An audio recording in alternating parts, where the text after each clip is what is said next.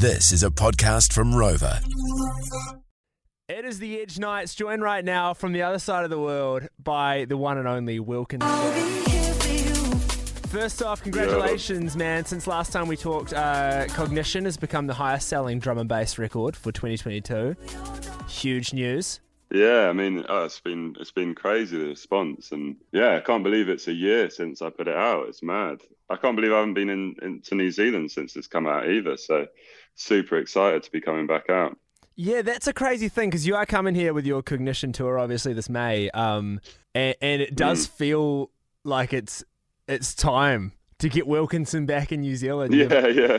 You know, you're selling out shows before you had this massive album. Yeah, I mean, it's just been so long. I think the last time I was there was New Year's 2021. So, yeah, I mean, it's mad. I'm super excited. I've got new music as well that I've been working on to test out. So, oh, I love this. New Zealand's become a bit of a testing ground for new drum and bass, right? Like I know Dimension played his new single in New Zealand at a New Year's festival 8 months before that single came out. Is that what you're doing? You're going to test it on the New Zealand drum and bass audience.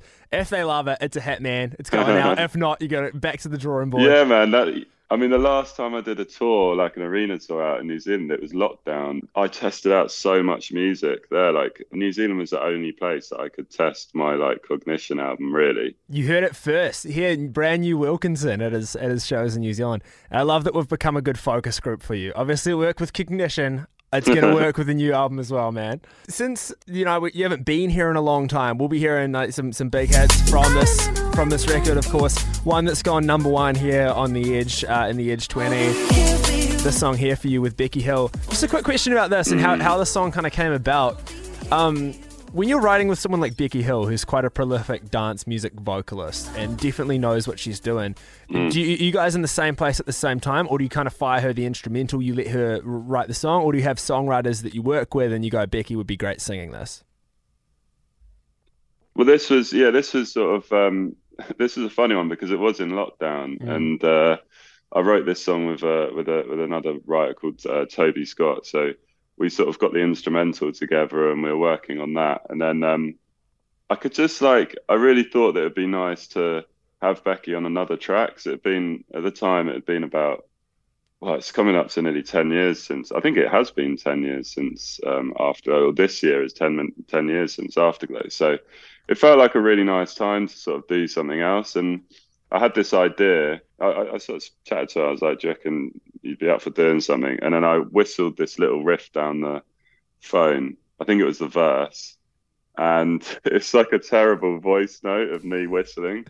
And it's quite funny. But yeah, and then she came up with like this amazing chorus. And then the lyrics just, she wrote all the lyrics and just came, it was a real emotional one. And like, it was just perfect. So I remember when she sent it back, I was just like, wow, this is exactly what this tune needed. And, and her voice being so soft as well, like I really wanted that to come through in the record because Afterglow's, quite a belter and a lot of her music is, she sings it really powerfully. This, I wanted it to be softer and more personal, which she came, she delivered on that. It's a really special record for me. And whenever I play it here in the UK, it goes down really well. So I'm looking forward to seeing the reaction in New Zealand after it's sort of blown up so massively over there.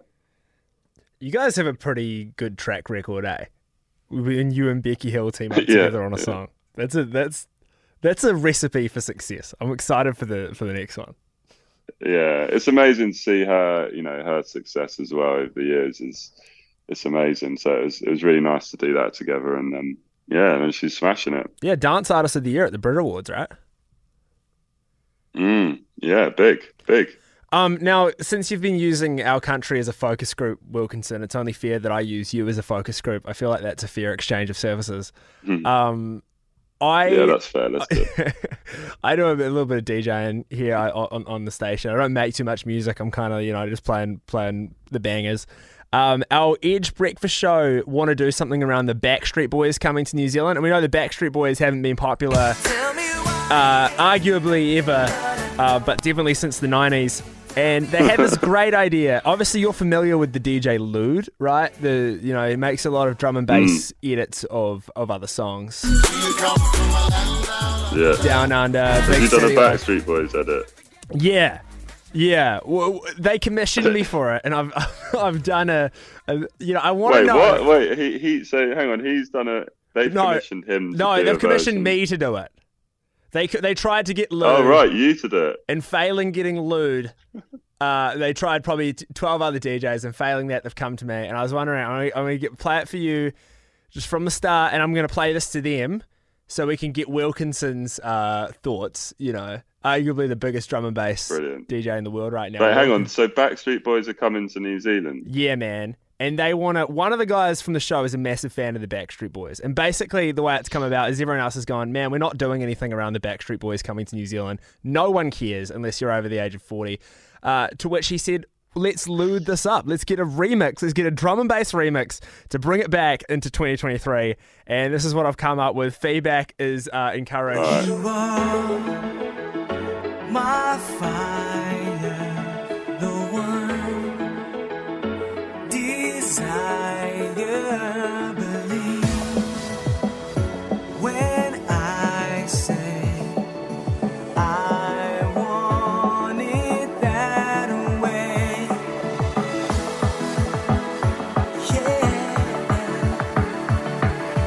I want it that way. Tell me why ain't nothing but a heartache. Tell me why. Wilkinson, Oh my God. are you playing this in your Cognition World Tour? Are you requesting the WAV file instantly? So that's one of those ones where you kind of, if you drop that, it's either gonna go down very well or you're gonna get booed off stage. So it's a risky one. You know what I mean? It's a good effort though. I like it. The production's on point. It's but playing that after Mr. Happy or Rocket, that's gonna be an interesting one. I'm gonna leave that one to you. It's high risk, high reward. But you should definitely play. I mean, I reckon that would, if they're going on tour and you're going to start playing that, I reckon you could have a world hit on your hands. You never know. Yeah, look, I know you've got DJs opening for you. Feel free after that. Obviously, you're blown away. Another spot might magically open up for me to play my one song. I'd love to witness that. Yeah. Well, maybe too just big. Go on for that one track. Yeah, if you want me to close the show out, man, that's fine. Just be the crescendo of the night. I'll just I won't play Afterglow, and you can just play that instead. You can come on and do that. You go, hey, instead of Afterglow, we're doing this, and you'll love it. Yeah. Hey, thanks so much for being a good sport with it, man. Thanks for catching up with me, dude. I can't wait to see you in New Zealand. I'll be there, front left. Make sure you go and get tickets right now to see Wilkinson on his Cognition tour. As I said, the first time coming here in over a year. Can't wait to have you, man. Yeah, thanks for having me, man. Looking forward to being back.